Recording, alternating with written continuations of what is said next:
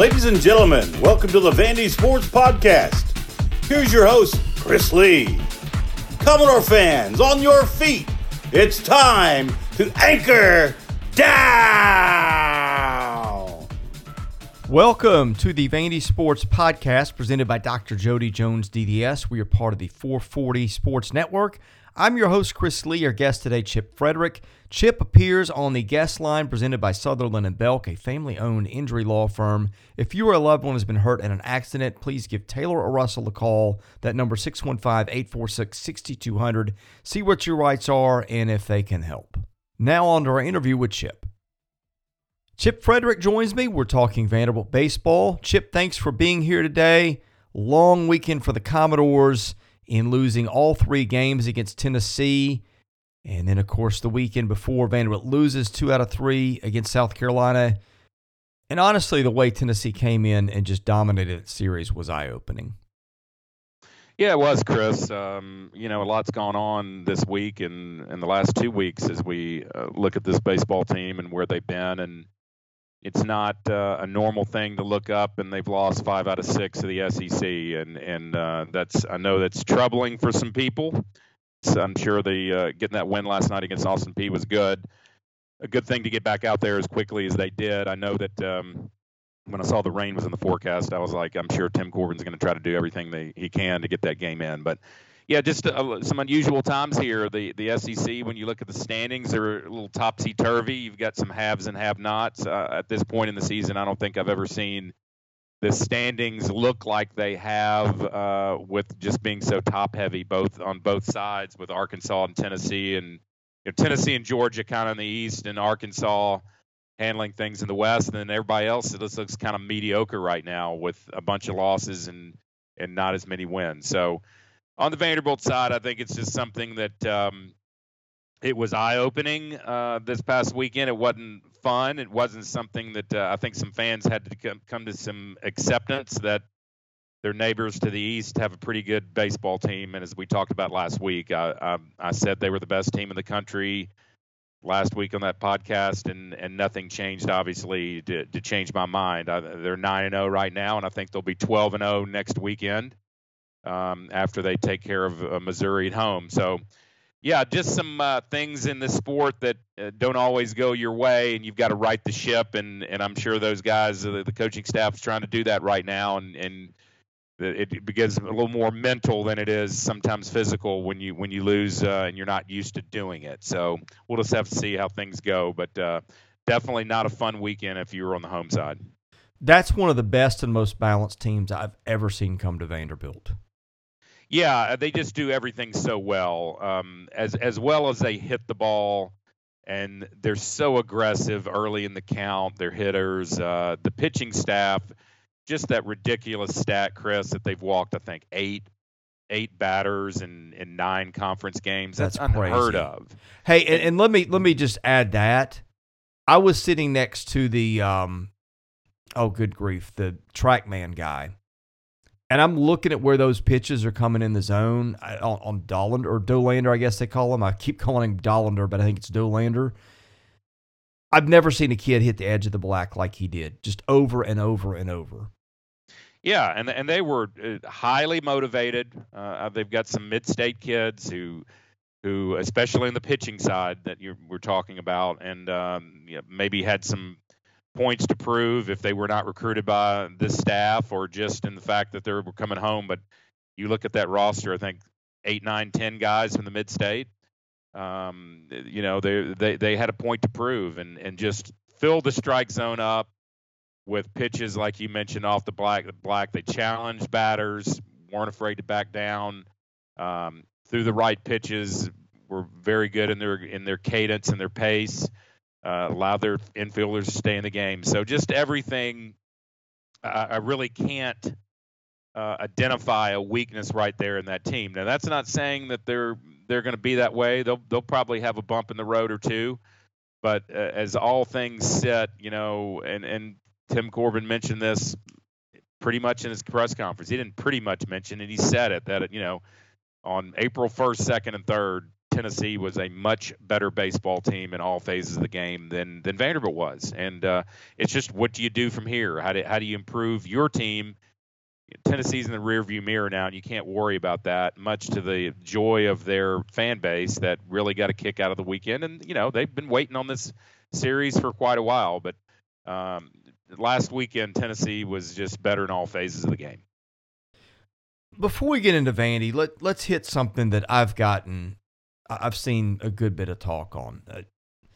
You had a couple of mid-state kids in Burns and Beam that beat them and were really good at it. I don't know the story on Beam. I'm sure it wouldn't be hard to find out. I just haven't had the time. Burns was a premier prospect. I think a lot of people didn't think he'd go to school because he had a chance to take a good bit of money, but he came to Tennessee. And I think, from what I hear, his family's Tennessee fans, and it's probably where he was going to go anyway. But there's starting to be a concern, and I'm sure if I'm hearing it, you are too, that's the place to be right now, Tennessee, for baseball. That's been Vanderbilt's title in this state for a while. I don't know if that's fair or not, but I've heard it. You look at the way the two dugouts approach things, and I'm not saying one's better, but you see a dugout that you just watch the national anthem, and that tells you everything. You hear their dugout, you see things, you see the daddy hats, the coats, all that stuff. And again, I'm not standing on a side of things.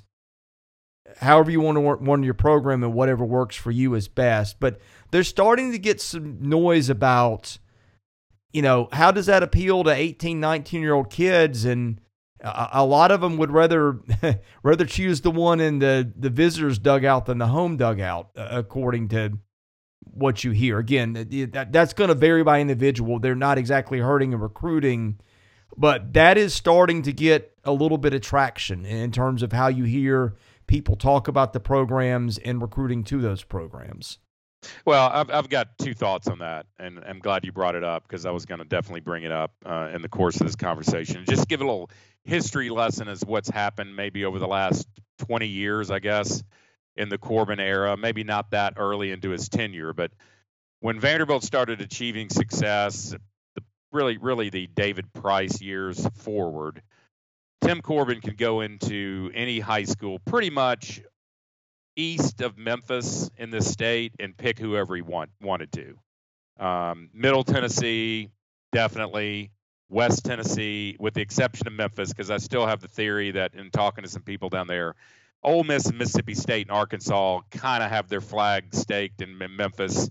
You got a lot of guys who, if you're in the baseball arena down there, your dads and either played JUCO, they played at Ole Miss, they played at State, they had ties with junior colleges around there. And there have been some Memphis guys. Colwick I'm not including, although he's a little north of Memphis, but is to be the exception. But pretty much from Memphis east, Corbin and his staff have had their way. They could go into Farragut High School, very rich baseball tradition school in Knoxville, pluck guys out of there at will. And then it just kind of just fell into place where Vanderbilt was the program in this state. So just to give everybody, that's the way it's kind of been, and it's always been. And things have changed here recently, and the change happened with Tony Vitello. They had a revolving door over there with coaches that obviously helped the staff in doing what they've been doing and pillaging their high schools as far as getting players. And I'm sure it just annoyed UT staff all they could get at. And Tony Vitello, and I've said this to many people this weekend, Tony Vitello is the antithesis of Tim Corbin. And he's probably, I'm not saying he's a bad guy, good guy, don't know him. But if you look at the programs, and it's probably a smart strategy for him, if you really look at it from a business sense. He's younger acting. Tim Corbin is, a few years older than me, in his upper 50s, almost 60 years old. You have one school in Vanderbilt that has almost a very structured, some would call it almost military approach to the way things are done. Vitello looks like, first of all, he's a player. and he'd be almost one of the guys. Tim Corbin is one of the Vanderbilt is to be seen as a father figure on purpose. You have bat flipping and the fur coat and the daddy hat and all those things and the annex from the dugout. That would never happen in the Vanderbilt dugout. I've seen one bat flip in my life at Vanderbilt when they beat Louisville. You were probably there. Jason Esposito. Right, and that's about it. Right. I would say that other differences. Tony Vitello probably right now knows everything about NIL.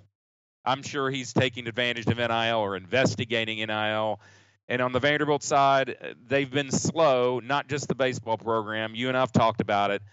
It's been here a year, and I feel like that the program is just a step. The programs, plural, are a step behind. I think you had one of the biggest deals with the quarterback.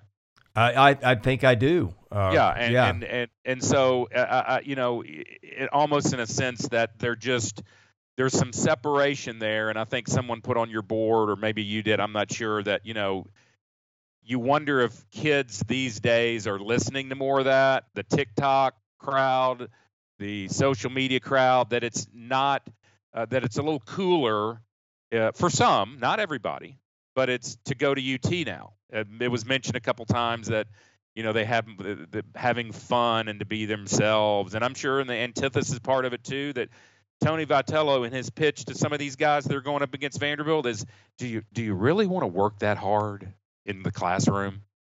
And that's probably used at Vanderbilt a lot. But, Vanderbilt's a tough school. I went there. I played there. It's a tough environment. And so in this day and age of today's 18 to 22-year-old kid, that probably has some merit to some of these kids. So there's a lot of differences between there, and some of it's probably intentional. If they got a clone of Tim Corbin, I don't think that would probably do them that good. But they're not, and those are the market differences between the two. Does that mean that Vanderbilt's in trouble and that they're not going to get their share of kids? No, because Vanderbilt recruits more nationally than Tennessee does. But I will say the tide has turned a little bit here in the mid-state, and there's going to have to be a little harder work to be done in the state of Tennessee. I mean, Tennessee got a big recruit out of Briarcrest. He's a junior. He's committed, a big pitcher. So that's my point. I think that is a fact. It's here to stay until Vitello perhaps goes somewhere else if he does, but he's getting everything he wants. I saw where they've earmarked $55 million for Lindsey Nelson Stadium as part of their project for the budget next year. That's a lot of money, Chris, for a baseball facility. $55 million, you can do a whole lot. And they're going to pay him, and they're going to do the facility the way they want to and add on to that stadium. So they're getting while the getting is good, and that's the main thing I just said. There's a definite difference there, and my biggest point is I think it's on purpose. Will it work long term? I don't know, but those programs couldn't be any more different, and that program just came in and swept you over the weekend. So what are you going to do about it in the future? Do you think, and I'm not saying it should or shouldn't, you got to be who you are and things flow from there, but And knowing Tim, I mean, goodness, he wants to win more than any human being alive.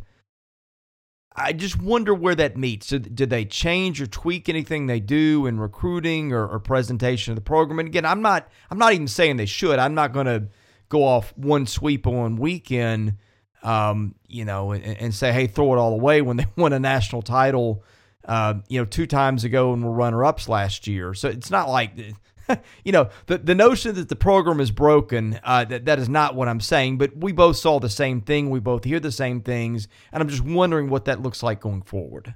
Yeah, I mean, I don't think you have to reanalyze how you're probably recruiting in-state. A lot of those guys in the past weren't even going to Tennessee. The ones that Vanderbilt was passing on were not even considering Tennessee. They were going the JUCO route, or they're going to middle, or they're going to other schools outside the state. And now that's not the case. So I just think that, and I am too, it's not a panic thing. It's a recognition thing to me. It's okay, Tennessee, tip your hat. You're winning games. You're 28-1. You're undefeated in the conference. You got all these accolades. You're leading the country in categories, almost half a dozen categories, and definitely leading the conference in almost every offensive category. But if I'm sure there have been some discussions about that as far as the approach. You just can't take it for granted. Not saying that the staff has. It's just the schematics have changed quite a bit, and you have to recognize it. And how are you going to now recruit those kids? It's different. I mean, you look at Kevin Stallings, and I know Kevin Stallings was of the Gene Katie mode, sort of, where he played his alma mater and kind of the gruff personality. And you wonder if just the game passed him by eventually, that today's kid is relatable. I think Tim Corbin and his staff will always be relatable because of that father figure type situation that he has with his players and what he brings to the table. But it's just you're going to have to identify the right kids to come in. Vanderbilt's not for everybody. Vanderbilt there have been some kids who have left that program after their junior year and were drafted. And they weren't drafted that high, and they left. And I've had some conversations with some of those kids, and because I know them personally. And the question that came up with a few of them is, I loved playing for this program and the coaches, but it is very structured compared to others. And for some kids, 3 years becomes enough, and they want to move on and make money. And where the NIL comes, the fact is that's one thing I think they need to tweak is, do you not think, Chris, if this was less than a year into it, let's just say we were 2 or 3 years into it, and the situation with Kumar Rocker came about, and he didn't get drafted to where he wanted to, or he didn't get the money. He got drafted where he wanted to, probably. Maybe he wanted a little better, but the money didn't work out, and the Mets basically gave him a Coke bottle to say, sign, we'll give you, sign your name for free. In a perfect world at another program, I think they could have generated some endorsements for Kumar Rocker that said, you know what, I think I'm going to come back to Vanderbilt again. And that's where I think if there's one adjustment they're going to have to make, not only in-state, number one, and just analyzing things, but number two, there are kids on that team who are great bunch of kids, and they're marketable. And if this is going to be the reality of this world we're in now of guys getting $1 million plus deals on NIL, there's enough money in this town and there's enough businesses in this town in connection with the baseball program that I think it's going to have to be a reality. They're going to have to meet the needs of these kids because it's not going anywhere from what I see anytime in the future. Oh, I got a lot of thoughts on that. Let's hear it. First one, I think the coaches are having to tote their own freight on a lot of this. I will not swear by it, but they got their hands full alone with just running their programs. And God knows Clark Lee does on the football side with the mess he got left. The school should have had a plan and leadership. Other schools hit the ground running literally day one with this, with NIL. We still have no idea what Vanderbilt has planned, if it has anything planned. And that's a gross failure on the part of the school. It's crazy. And this is where, and there's another topic here after this that's completely separate, but this is where just being behind, we've talked about the facilities. We still don't know when any of that's coming out. They're getting caught up to 20 years ago with facilities, and it's not even public yet. In the meantime, and I just thought this was, I guess it's easy fodder. I'm sorry, I'm not trying to take a cheap shot here, but I just thought it was so telling. The day Tennessee gets the $8 million quarterback deal, they're announcing they're changing the logo. And it just tells you where they are and how far behind the times that program is. When they should be getting the NIL, they're just now getting to facilities. And that they should have had ground broken on that after football season. So that's another show. I've talked about this before, but I just think they've got to have leadership from the school and the athletic department to help out because they are so far behind. I think Tim's good enough to figure it out no matter what, probably. But you don't want to see yourself dead and buried like they are in football facilities before you get there. Absolutely not. And this is their, this is their bell cow on the athletic department as far as national titles. And when you think of Vanderbilt on the athletic world, you go to an airport and you're wearing a Vanderbilt hat, and somebody goes, well, those Vandy boys, the baseball is definitely, it's not the revenue gaining arm, but it's definitely the recognizable arm. But to think about and put it in perspective of just how fast moving this is, Chris, it was announced on, I think it was Saturday night, Fred Hall, who's, I don't know if he's still a member of the Board of Trust. I know he has been on the Board of Trust. He's from Oklahoma, huge Vanderbilt alum. I've met him. He does business with my brother-in-law on some deals. He's done really well in life and a great gentleman. Met him out in Omaha. He and his family gave a $5.5 million gift, and it was announced at the baseball game for the baseball facilities. It was earmarked for the Vandy United campaign, and they said it was earmarked for baseball for future facility upgrades. Okay, Hawkins Field cost $7 million to build 19 years ago. That's crazy. So this man gave and I know the cost of construction has gone up, but this gentleman gave $5.5 million the other day, he and his family, and UT announces a campaign where they're going to spend $57 million on their baseball field. And baseball didn't even matter there Right. 2 years ago. Right. So what I don't want to have happen, and I'm not a gloom and doom, skies falling person, but it's got to be, we got to keep up with the Joneses, especially in your bell cow sports. And when schools are spending that much money and you get a $5.5 million gift, which is an incredible gift. I mean, that's an amazing gift from one family. But you're talking about differences here in perspective, and there's always going to be differences in perspective with Vanderbilt compared to the other 13, right? I mean, it's always going to be there. You can sit there and try not to admit it or whatever. But it's undeniable. But still, you got to keep up, whether it's NIL for baseball going forward, facilities. There are people I've run into before who have said this, and you're going to think I'm crazy. You won't think I'm crazy, but some of the listeners might think I'm crazy. They sit there and they tell me, is that the right place for the baseball field? If you really are thinking big, do you not build somewhere else on campus over near the med lots and build a 7,000 to 8,000 seat stadium and maybe make that, if they go softball, maybe turn that into softball or whatever. But if you're thinking and you're dreaming big, and of course the thing behind that makes it so sick is they just spent $12 million on that facility, and I don't know if that'll happen, having just spent on the baseball part near the gym, the locker rooms, and all that. But Malcolm Turner, for all that he said, did and didn't do, whatever, you can say this, and I told somebody this weekend, I don't know what kind of job he did. But the dude dreamed big. And when he was saying it was going to cost $800 million minimum to do what they needed to do on campus, he probably was pretty right.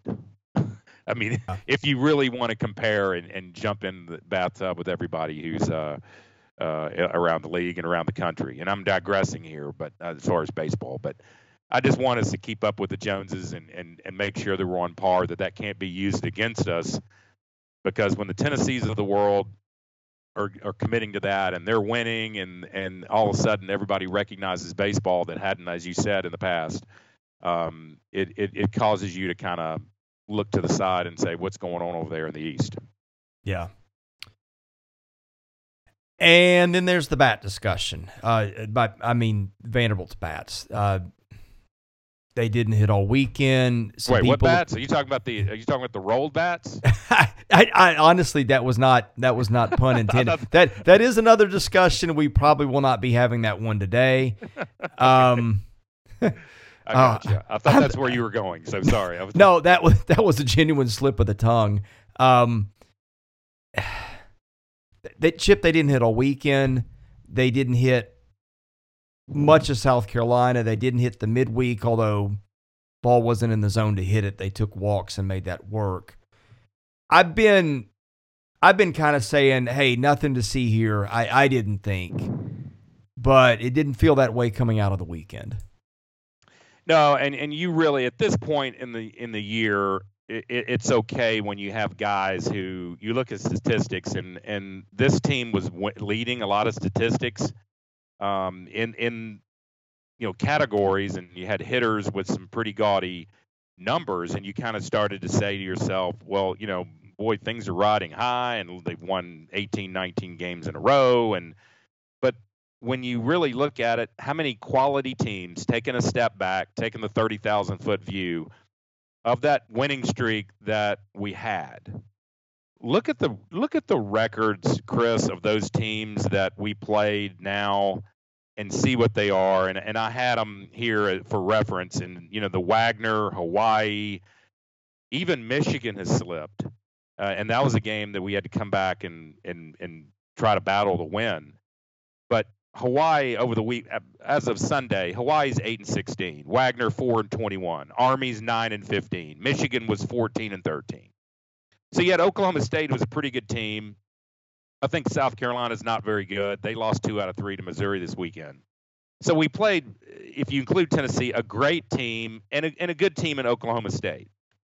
But and call it what you want, but I don't know how much good pitching we saw during those times, and I think it's rearing its head. Well, Chip, they're 3-6 against those 3 teams, and like you said, they haven't beaten anybody any good. They're a regional team right now. They wouldn't host right now. National seed's going to be a big uphill climb at this point. Yeah, and so my point was to look at the SEC statistics, because I think those matter now. And you're seeing some pretty big drop-off on SEC games only.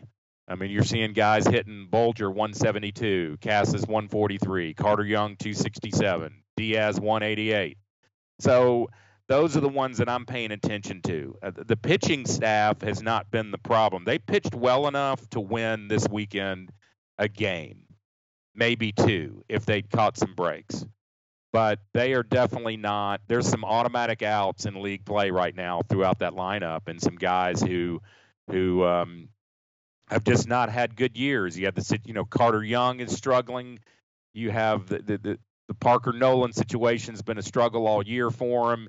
You got some young guy. Vaz is struggling in the conference. You have Bolger, who's just not had a good year overall at the plate.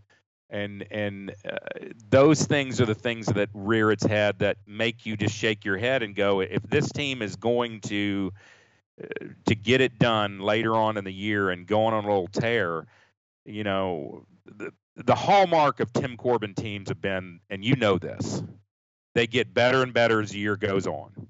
And I hope that's the case this year. We've got some good pitching arms, and you're going to have to ride those guys. But and you just hope that it works itself out. But right now, the hitting approach, the 2-strike discipline, I think is putrid. I don't think it's good at all, and I don't think we attack pitches early in the count.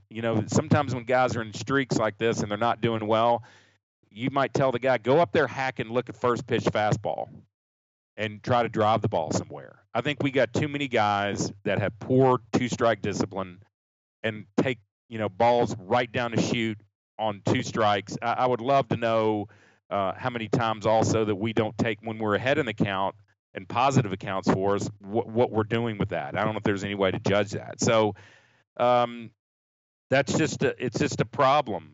In 9 SEC games, we got 2 guys hitting over 300, but we got 4 guys, Chris, hitting under 200 in SEC play. And that's just not going to win you any games in this league. I don't care if it's, might not beat Mizzou right now. So, they're just going to have to figure it out. And they made some changes last night. He sat Carter Young, which was surprising. He juggled the lineup. You saw a guy with Rob Gordon, who's played. How many games has Rob Gordon played in? 5? 1 or 2 year? maybe. He's just been a defensive replacement. Yeah. Yeah, and he gets a shot last night, and Lanieve gets back in there last night, and I know we tried Parker Nolan again last night, and I don't think it was very successful. I don't think he had a very good game at the plate. So just some things they're going to have to work out. And you don't want to be playing musical chairs right now after 9 games in the conference. There's still some time, but they're just going to have to get after it and figure it out. Where does this get better on the hitting side? You're just going to have to. You're going to have. They're going on the road this weekend, and they're going to have to get some guys some confidence and some positive at bats, and string it together. Because if they don't, it's not going to. This league is too good. You think 2 months ago, a month ago, you sit there and think, well, go to Auburn on the week of April the 8th. Could be some relief. Auburn took 2 out of 3 in Baton Rouge this weekend. So there's going to be nobody feeling sorry for you if you're Vanderbilt. But to answer your question, maybe do what he did. Trying. I think that Calvin Hewitt deserves a chance to be in the lineup this weekend until he proves otherwise. I like how the kid puts the ball in play. I like how he runs. He's quick. And just try that. I don't think you trade out all 9 spots, of course, but the kid has a knack for getting on base, and he attacks the strike zone early in counts, and that's what you got to want right now. And so that's looking for that potion of why you've lost 5 out of 6 in the league and trying to figure it out. That's what those guys, coaching staff, do, and that's what they get paid to do and figure it out. And they see them in the cages. And just hope that it gets better in that sense. It's just a confidence thing because, those guys know. They know what's going on. They know that a Vanderbilt team hasn't struggled like this in the league in a long time. They know the last time they had, been swept. I'm sure they've been told that. They've got social media, and it's just a confidence issue, and they've got to get it done quick. The extent to which they did not drive the ball at all, other than those 2 home runs, on Saturday and Sunday was just astonishing. I mean, I felt like Drew Beam induced 48 ground balls in that game. We foul a lot of pitches off, a lot of good pitches off, and we hit into more ground balls than any team I've seen in the Corbin era. I mean, a lot of ground balls, and especially on this past weekend. But, it's just sometimes it's just worth trying, on a comparative, Hewitt has 2 RBIs and 3 SEC at bats, which is the same as Bulger and 29 SEC at bats. Bulger's had problems driving the ball all year. Yeah. He just cannot get on top of one for anything right now, and I don't know why. Yeah, and but my comment about the riding the arms, Chris. I mean, the arms were not the problem this weekend. And, you look at McIlvain. I mean, McIlvain has what tough luck on his ERA this weekend on the 2 balls and the lights. Yeah. Otherwise, I mean, he's stellar. So, and boy, you gotta love the way Futrell's pitching in the midweek. Yeah. I mean, goodness gracious, he's his. And, you wonder, they took him out after 5 last night. I don't know if that was on purpose, that perhaps trying something, although I think Riley deserves to still get another start.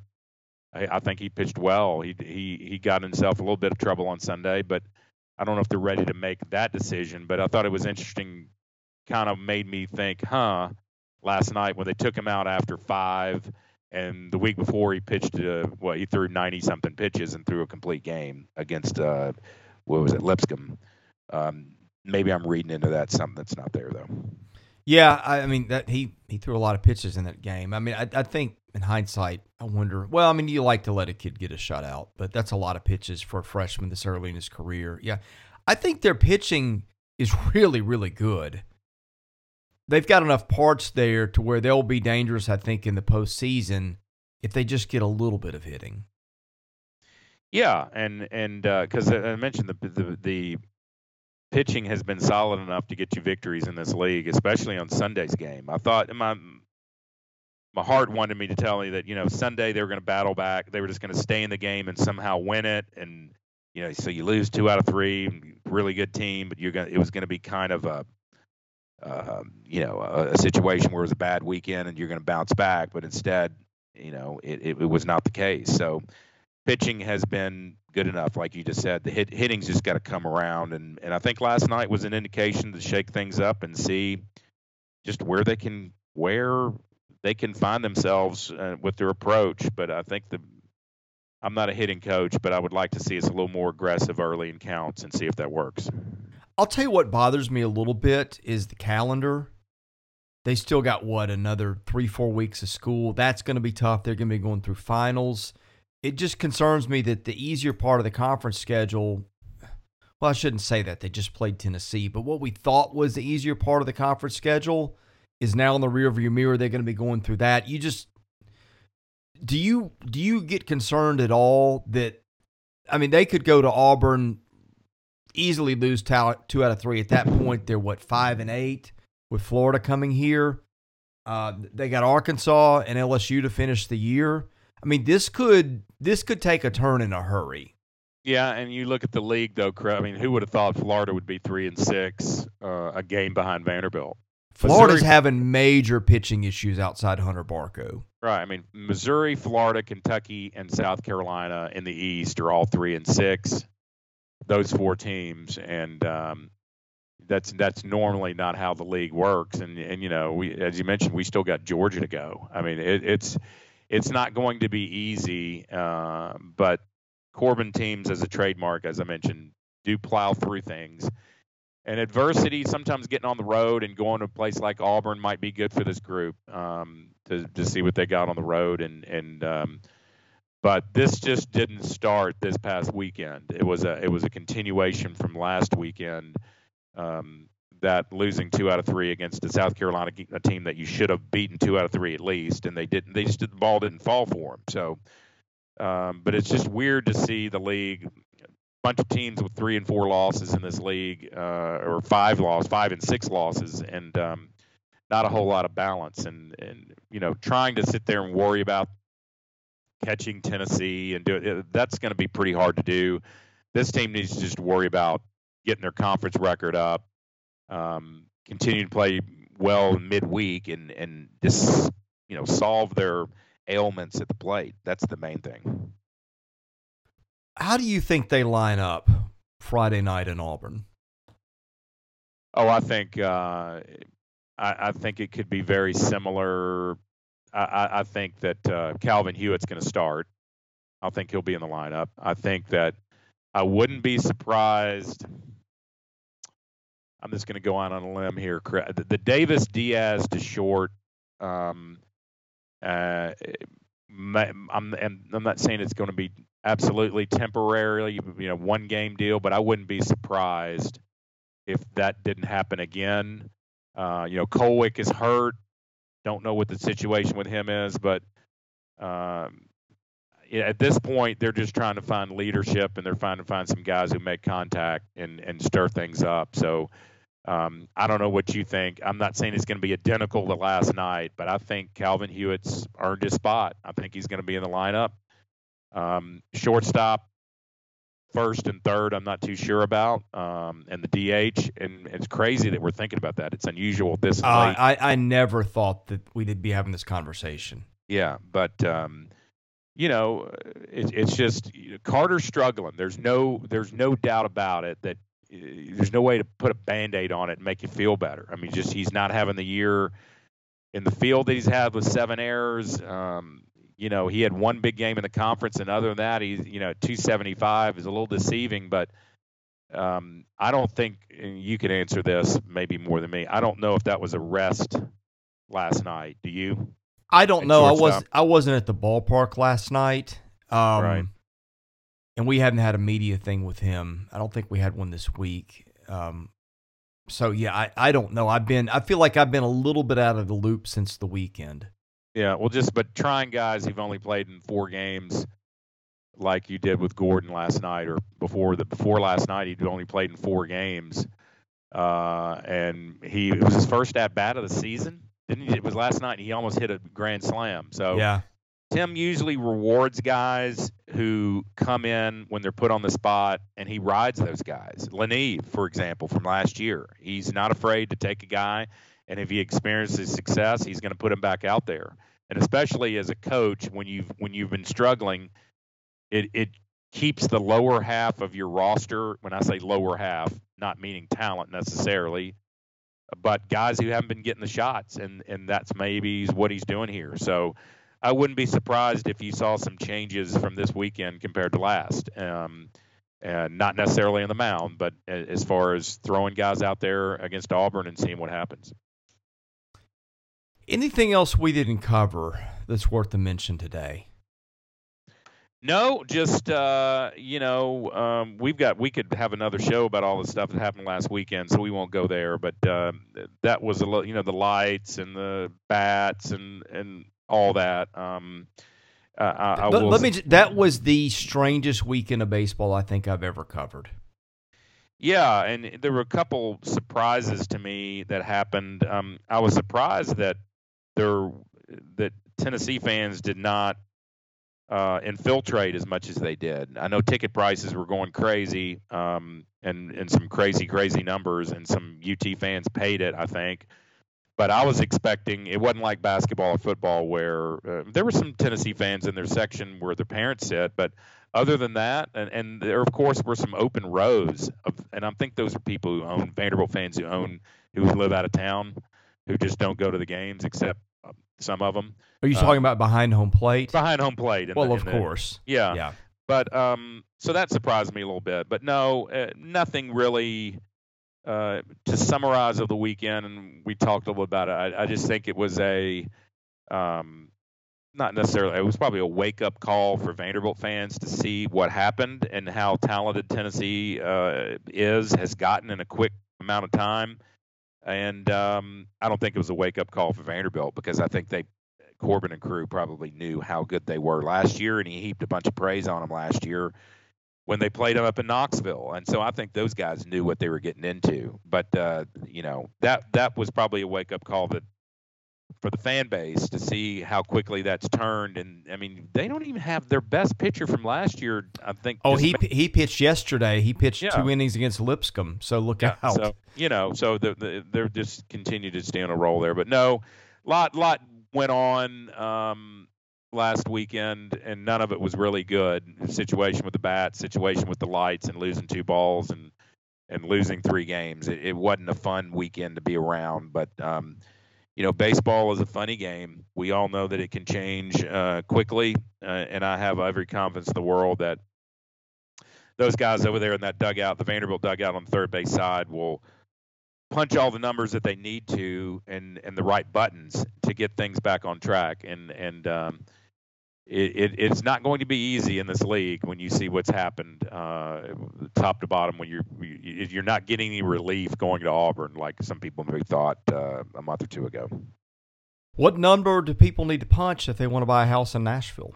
You punch our number, 615-327-4800, and you can get in touch with me, Chris, and we can talk about this crazy house market and how to adjust to it if you're a buyer or seller. And we've got 180 agents who can do that and put you with the right realtor, the right team member to be on your side, whether you're buying or selling a house. The inventory remains low in this town in all areas. If you're trying to sell, that's a great problem to be in. Not a problem, a great thing to be in.